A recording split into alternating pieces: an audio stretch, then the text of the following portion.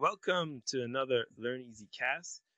Um, this is episode 12. My God, Rico, we've made it to episode 12. How you Yeah, doing, man? I'm doing well. I no complaints. So it's good to see you again, Pat. Happy to be doing episode number 12. Let's keep the good energy up and keep the episodes rolling. Yeah, I'm looking forward to it. And as always, with our Learneezee cast, we start off with something that's on our mind.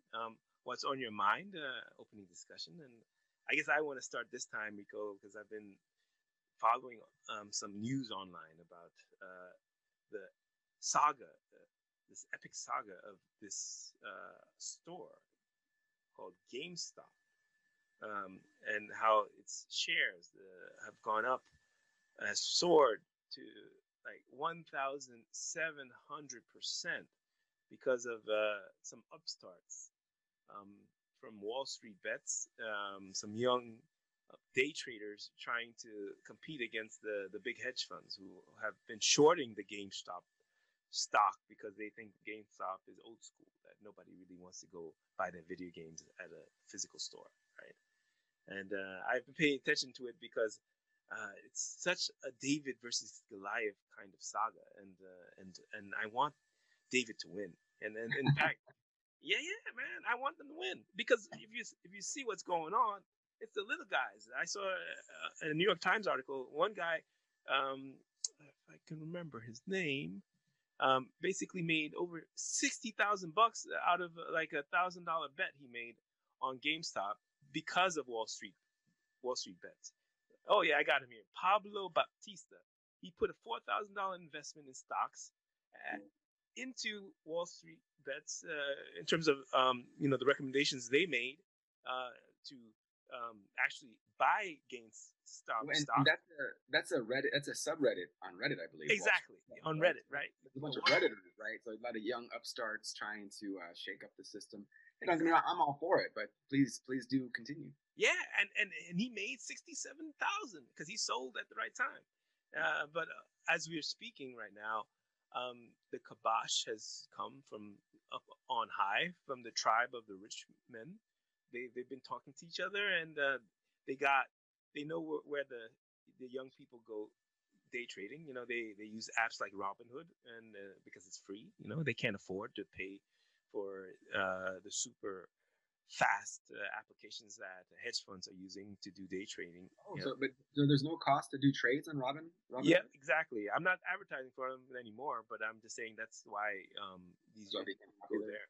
Yeah, Okay. yeah. And in the end, because Robinhood wants to go and have an IPO and wants these big hedge funds to invest in that stock, uh, they were very afraid of the Wall Street titans, and somehow they were given a talking to, maybe by a co-owner of one of the companies that suffered from this insurrection of the young day traders. um, and they basically have stopped allowing people to buy GameStop stock, right? They basically said you can sell it, but you can't buy it anymore. This is exclusively through Robinhood or anywhere? Through Robinhood specifically. Yes. And now because of that, now the stock is falling 50%. Yeah. So it's like, okay, it had a huge run.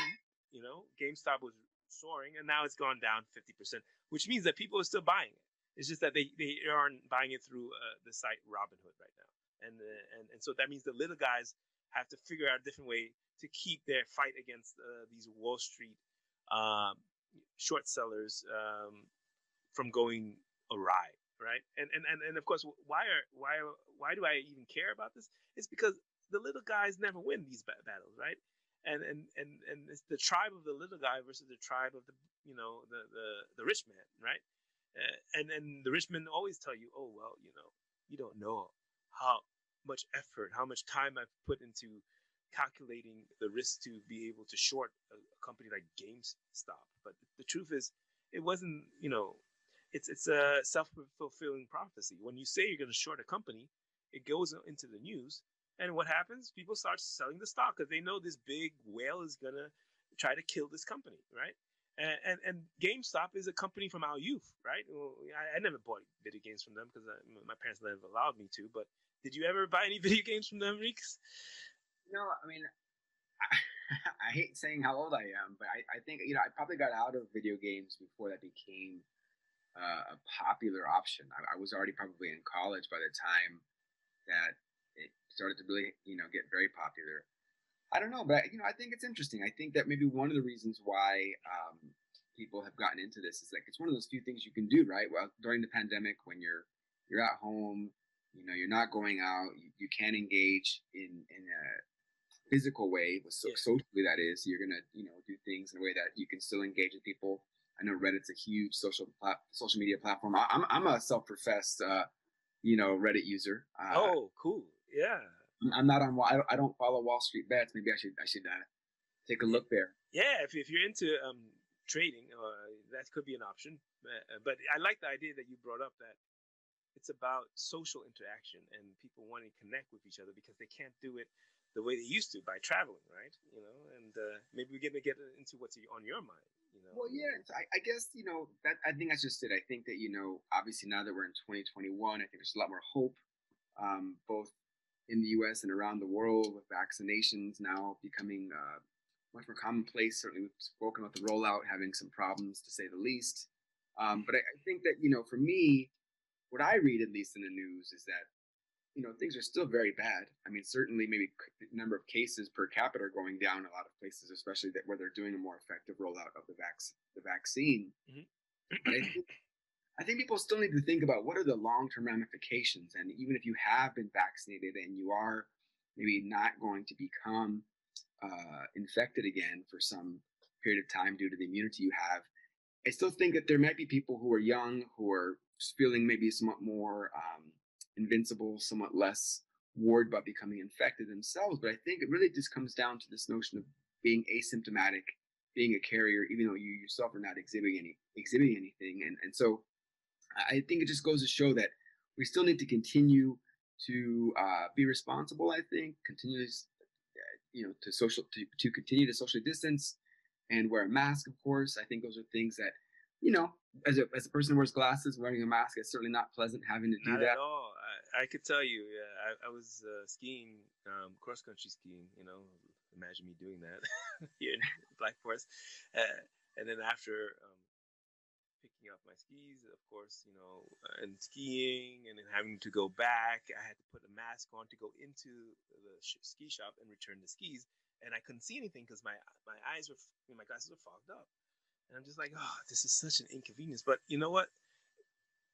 If you wear a mask, especially a FFP2 mask or an N95 mask, you're protecting yourself and you're protecting other people. So let's take that seriously, right? Yeah, well, those are the masks that I like the best. I think the KN95 conical shape is probably my preferred mask. I finally ponied up some money and bought some black ones, so they're a little bit more stylish. Yeah.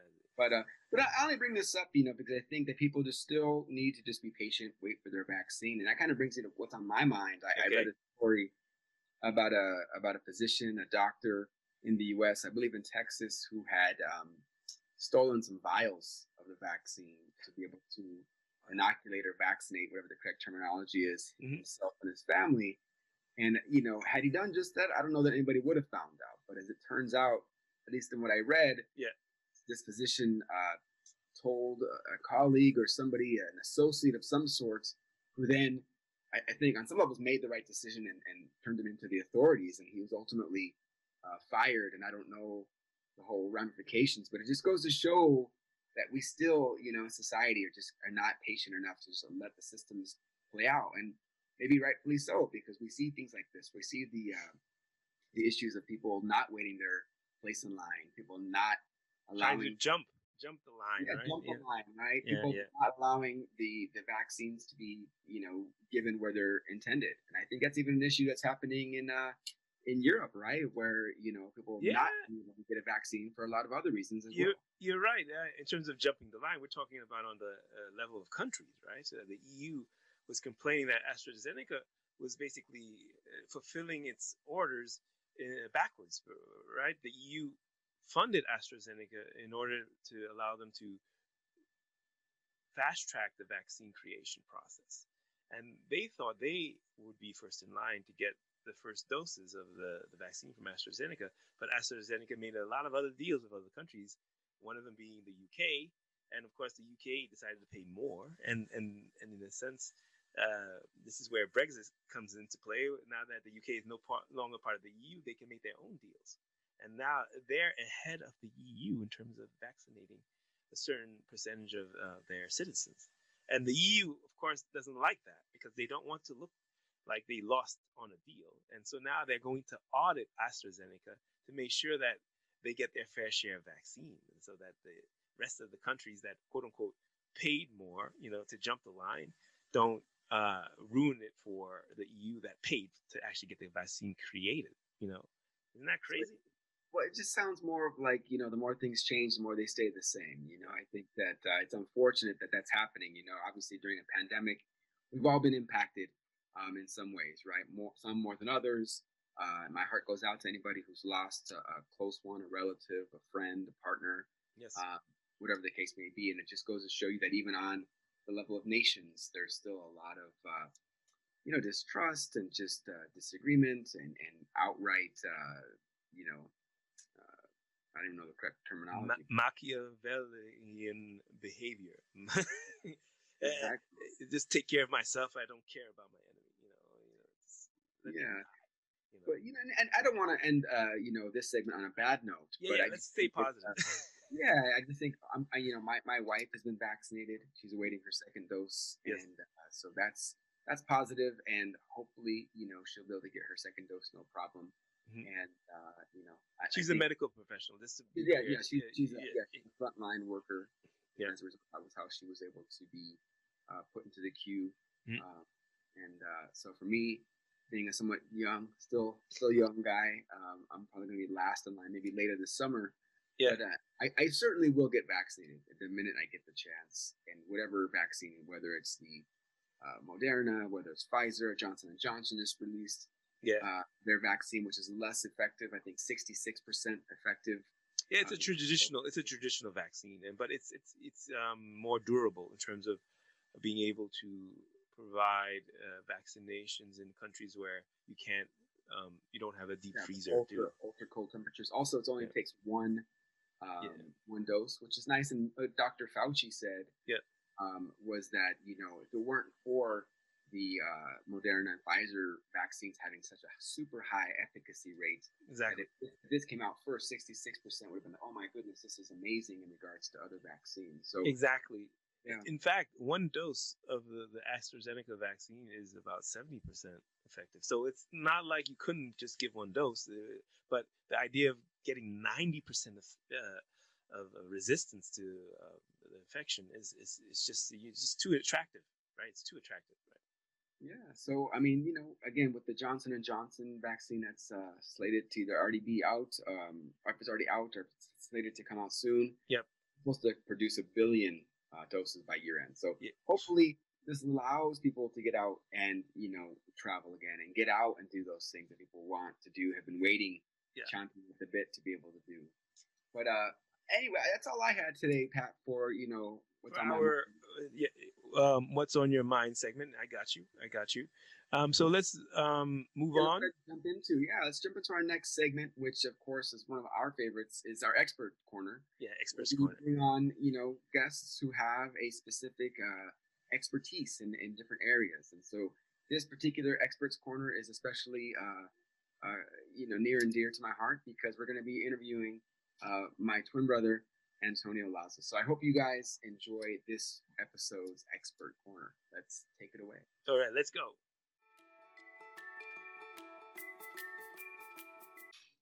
Welcome again to another Experts Corner, where we interview guests from around the world. And today I'm going to be interviewing, along with Patrick, Antonio Lazo, who is a seasoned business executive with nearly 20 years of professional experience, having worked at several Fortune 500 companies, including Accenture, Pfizer, and Walmart. He has spent the past 10 years working and living in Latin America. His passions include fashion, travel, and social media marketing. And typically, I jump right into the questions, but as today's guest is my twin brother, Antonio, I'm going to let Patrick do the honors. Hi, Antonio. It's great to have you online. I do know Antonio, and I've known him for a while. But for our audience, I'd like him to answer a couple questions. Uh, where are you originally from, Antonio, and what languages do you speak? Greetings, Patrick, Ricardo. Nice to join you guys today. Originally from the United States, from Colorado, actually, from a small town, Pueblo, which means small town in Spanish, and basically grew up in the United States. And I speak English natively, Spanish fluently, and also speak Portuguese very well. Great. That's great. And actually, where do you live now? Because the audience would love to know this. Yeah. Yes, I spent the last 10 years living in Latin America. I previously lived in Argentina, in Buenos Aires, Mexico City, Mexico, and most recently, Colombia for the past 5 years. I'm living in Medellin, Colombia at the moment. And so, Antonio, part of our show is really just highlighting people who, like you, are expats living abroad and people who have experience working internationally. But, what inspired you to work and live abroad? It's interesting, as a child, our father, who's of Mexican heritage, his father's originally from Mexico. He first took us on a road trip driving from Colorado all the way down to Mexico, crossing the border. And when we crossed the border into Juarez, Mexico, border city, I was just blown away to see my father speak Spanish. It was like seeing another side of my father that I didn't know existed. And I was like, wow, Dad, how is it that you know Spanish and I don't? And so I took it upon myself just to really explore that interest, explore my heritage, began taking classes in Spanish in middle school, in high school, where I took AP Spanish. And then in college, I decided to pursue Spanish as a major. And it wasn't until an exchange program in Monterrey, Mexico, where I decided to actually start studying business administration, since the school we were going to, the university, was primarily focused on engineering and business administration. So they didn't really have a very large humanities program. And I recognized that I could do both. I could study Spanish and business administration. So I think through my coursework, taking international business was pivotal. The exchange program in itself as well kind of allowed me to interact and make friendships with people throughout Latin America, predominantly Mexico, but Puerto Rico, Panama, and later other countries like Brazil and so forth. And so it was a gradual process. But I would say when I did a study abroad in Puerto Rico, University of Puerto Rico in Rio Piedras, there was an information session about Thunderbird, the School of Graduate Business, where I went to and got my MBA by this former instructor, now administrator named Humberto Valencia, Bert. And he gave an overview of the school Thunderbird as a primary school to study international business. And this was like in 1999, so well before this whole transformation now of these digital nomads living abroad and so forth. At that point in time, there was a very select audience of people that really wanted to live and work abroad, those that were from the United States. But I think that really planted the seed in me to have that international experience, have the international career. Our father did a little bit of international business travel, so that also was kind of a secondary motivation, if you will. But my international business professor in Puerto Rico, his name was Scott Brown, he had this saying that said, international experience coupled with an MBA is the fast track to success. And so that saying just really kind of was cemented in my mind. And so when I returned from Puerto Rico, I just wanted to continue on that track of somehow positioning myself to someday work abroad. Wow. Okay. Sounds amazing, Rico. I mean, it's a little bit of a double take there, Antonio. I have to be careful. The podcast audience, if you see us on YouTube, they look almost exactly alike, except nowadays Antonio has better lighting, if you will. But other than that, yeah, exactly. Yeah, and Antonio now has a very cool beard, that I have to respect. Mine's is just growing back. but getting back to the interview, I was just wondering about. You spoke about your father somehow as being a mentor and this professor that taught you in Puerto Rico. Were there any other mentors that you patterned your life after that would be interesting for the audience, outside of those two particular?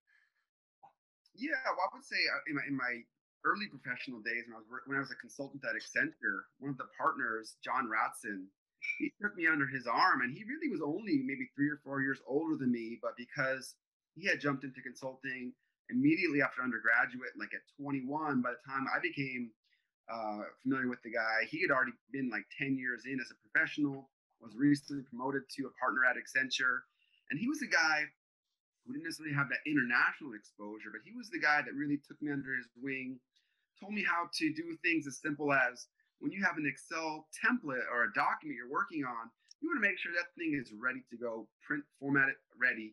And so when you hit the print, it comes out nice and beautiful. The way to take meeting minutes, meeting notes, how to present to business executives and so forth. And so I think it was really those kind of nuts and bolts, if you will, of how to be a stronger professional that allowed me to kind of equip my professional tool belt. And so he was definitely paramount into positioning me for getting my MBA. And in fact, he wrote a letter of recommendation on my behalf as I applied to Thunderbird. And he thought that Thunderbird was a really great program for me, that I was the ideal candidate, having that professional experience prior to the MBA. And he knew that I was on the right track to someday pursue an international career. So he's one of the guys that really marked my career pre-MBA, I would say, with regard to that. Oh, cool. Okay. And so it's kind of fun interviewing my twin brother here. You've spoken a lot about your professional background, your training, mentors and such. And I know you've always really enjoyed, fashion and style. But what got you into, the fashion tourism industry? It's not something we've touched on just yet, but can you just elaborate a little bit about your interest in fashion and how that led you into getting involved in the fashion tourism industry?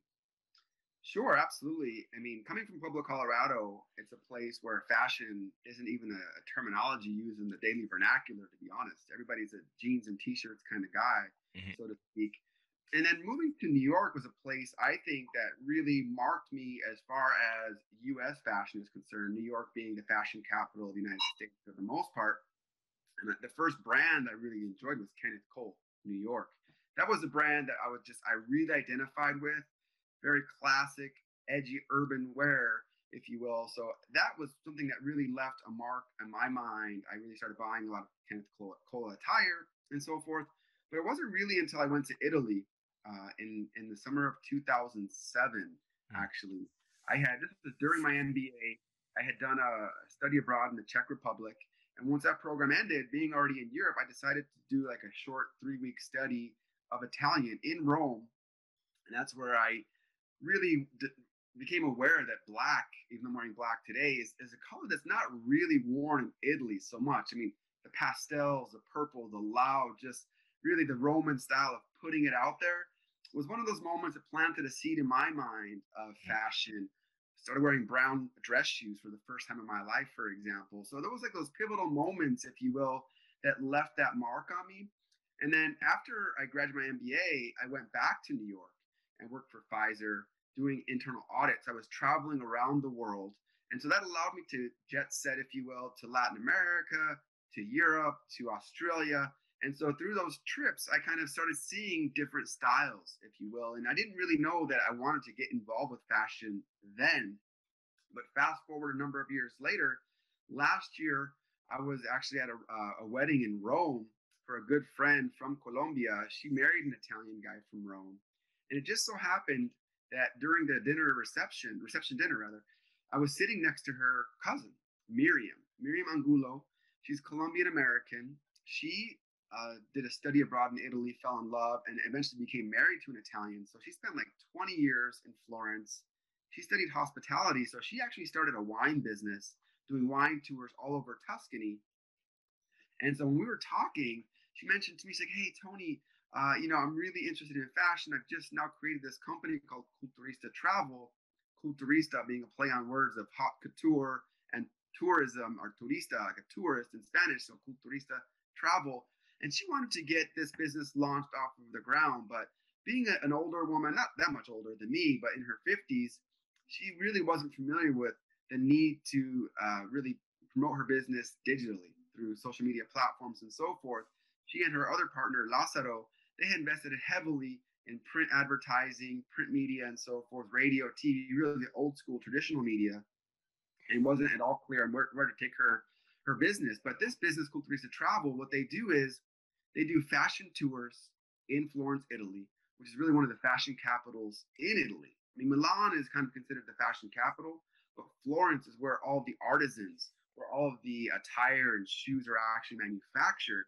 So I became involved with the organization really as someone to provide some kind of consulting background for them of how to revamp their business from a digital perspective and so forth. And I still participate to this day supporting that business. So that opportunity has really allowed me to express my interest, not only in fashion, but also digital marketing, social media marketing, and so forth. Oh wow. Okay, that's a nice segue to your international life. So you really were inspired to get into other areas of you know, expat life because you have international friends, and as an expat myself, I'd like to hear a little bit about some of the pluses and minuses for you of being an expat. You said before that you're currently living in Colombia.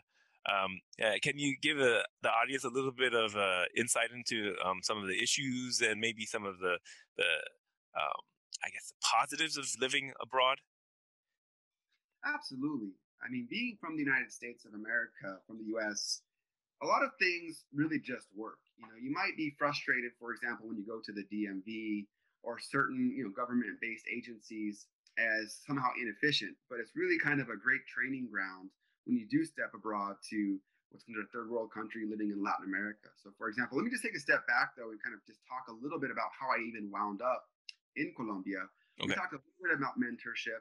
And so when I was working for Pfizer, traveling to these different audits around the globe, I was constantly going to Latin America to really leverage my language experience. So I really went to almost every single country in Latin America and struck a friendship with the finance director from Argentina. And she ultimately recruited me to work in Argentina. So at that point in time, I was a little bit frustrated to enjoy these 3 week business trips in Latin America, really kind of living abroad. But at the end of the 3 weeks, I had to go back to the United States. And so that for me was frustrating. I just realized I had to find a way to work in Latin America, even though to your question about what are some of the pros and pluses and minuses, there are obviously challenges in Latin America. But ultimately, I was recruited to work in Argentina. So once I moved to Argentina, I thought, okay, I speak Spanish. I know how to operate in Latin America.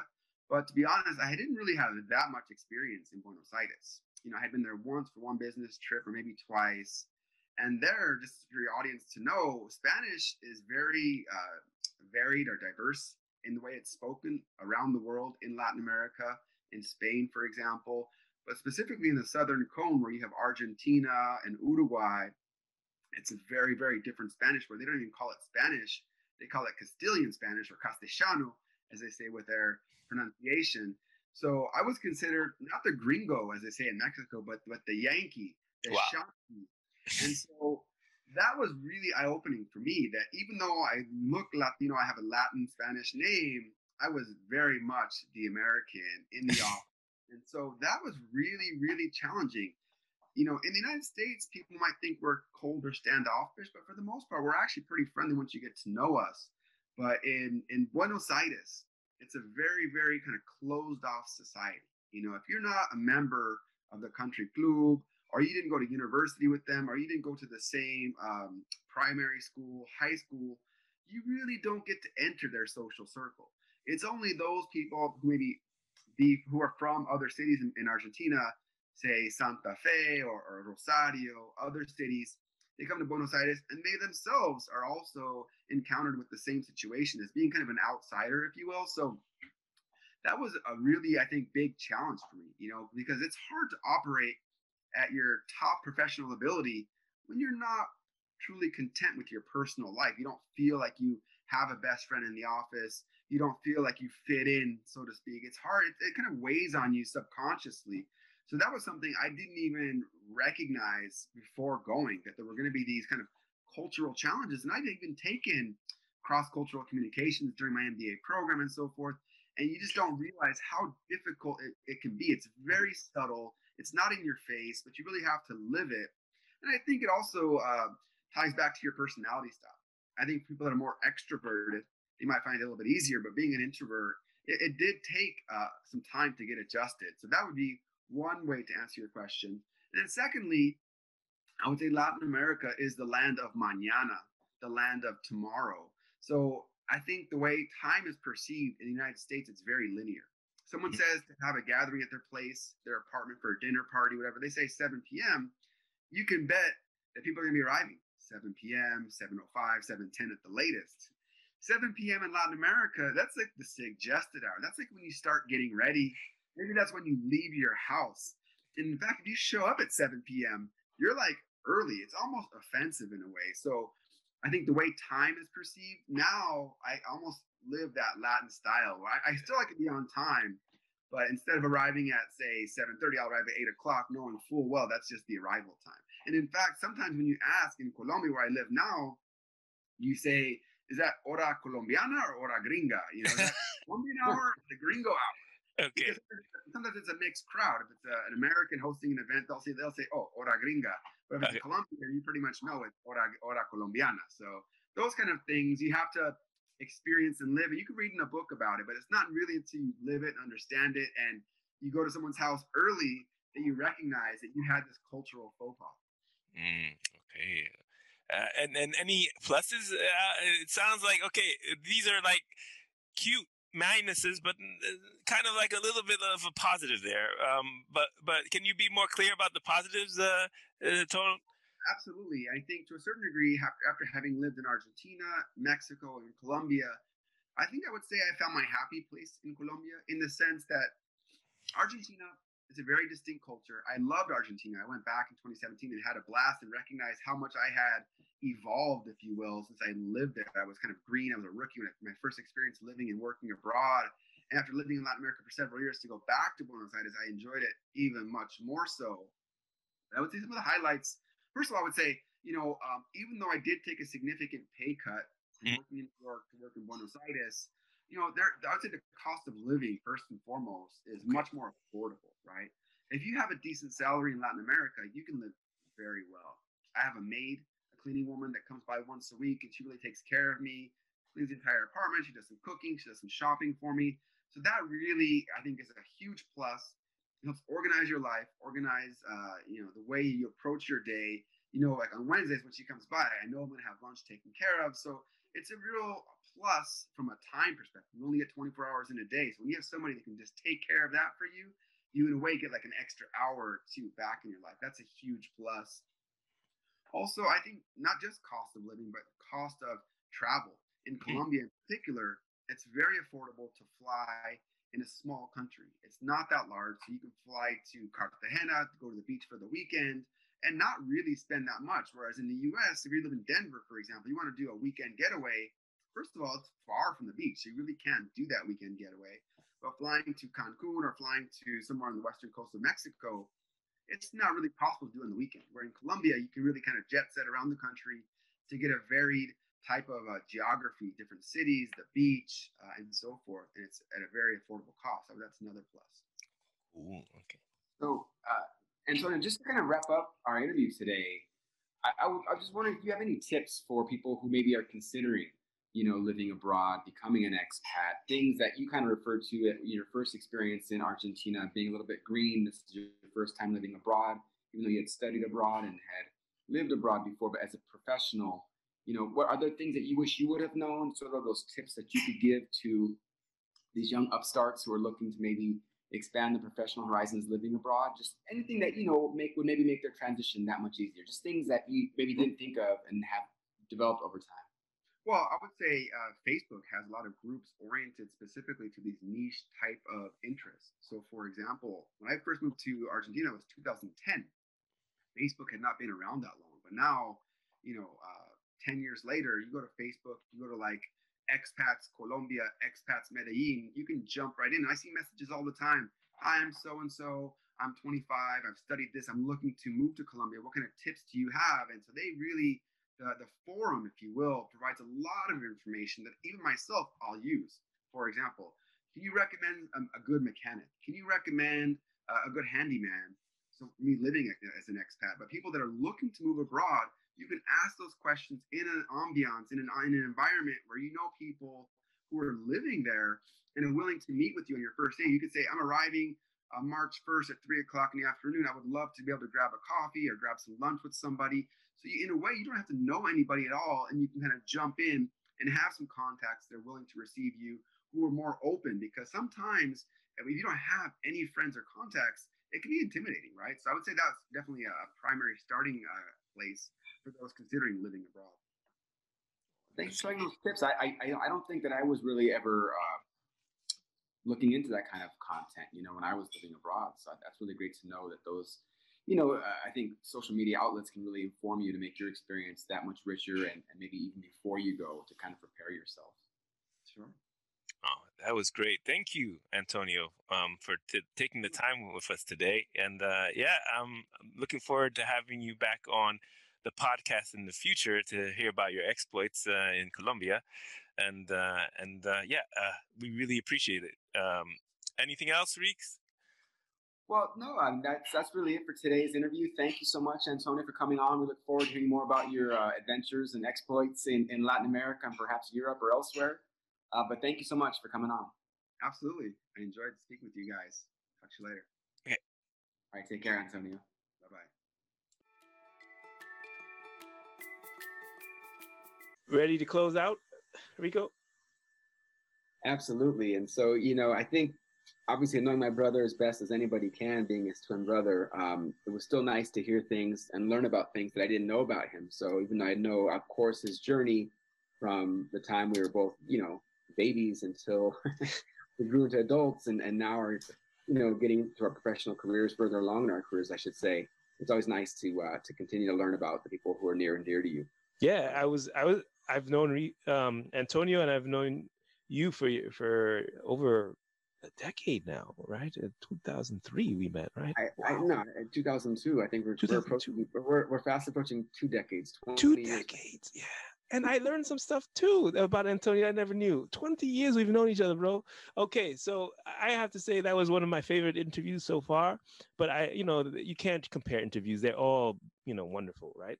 But yeah, I'm very happy that we were able to bring you that one. And we want you to... Well, yes? I just want to say that for our listeners who have corresponded with us, let us know what you like and do not like. Just thank you for that feedback. And then also, if you have any guests that you would like us to interview, feel free to let us know. We'll be happy to reach out to them and bring them onto the show. Yeah, great point, Rico. You can hit us up on Instagram, Facebook, LinkedIn, especially for our business-minded folks. And just let us know what you're looking for, who you'd like us to talk to. As always, give us the hookup on somebody to talk to. We'd love that. And then we'll keep learning with you. And so I guess that's it for us. Keep learning easy. And see you next time, Rico. Take care, Pat.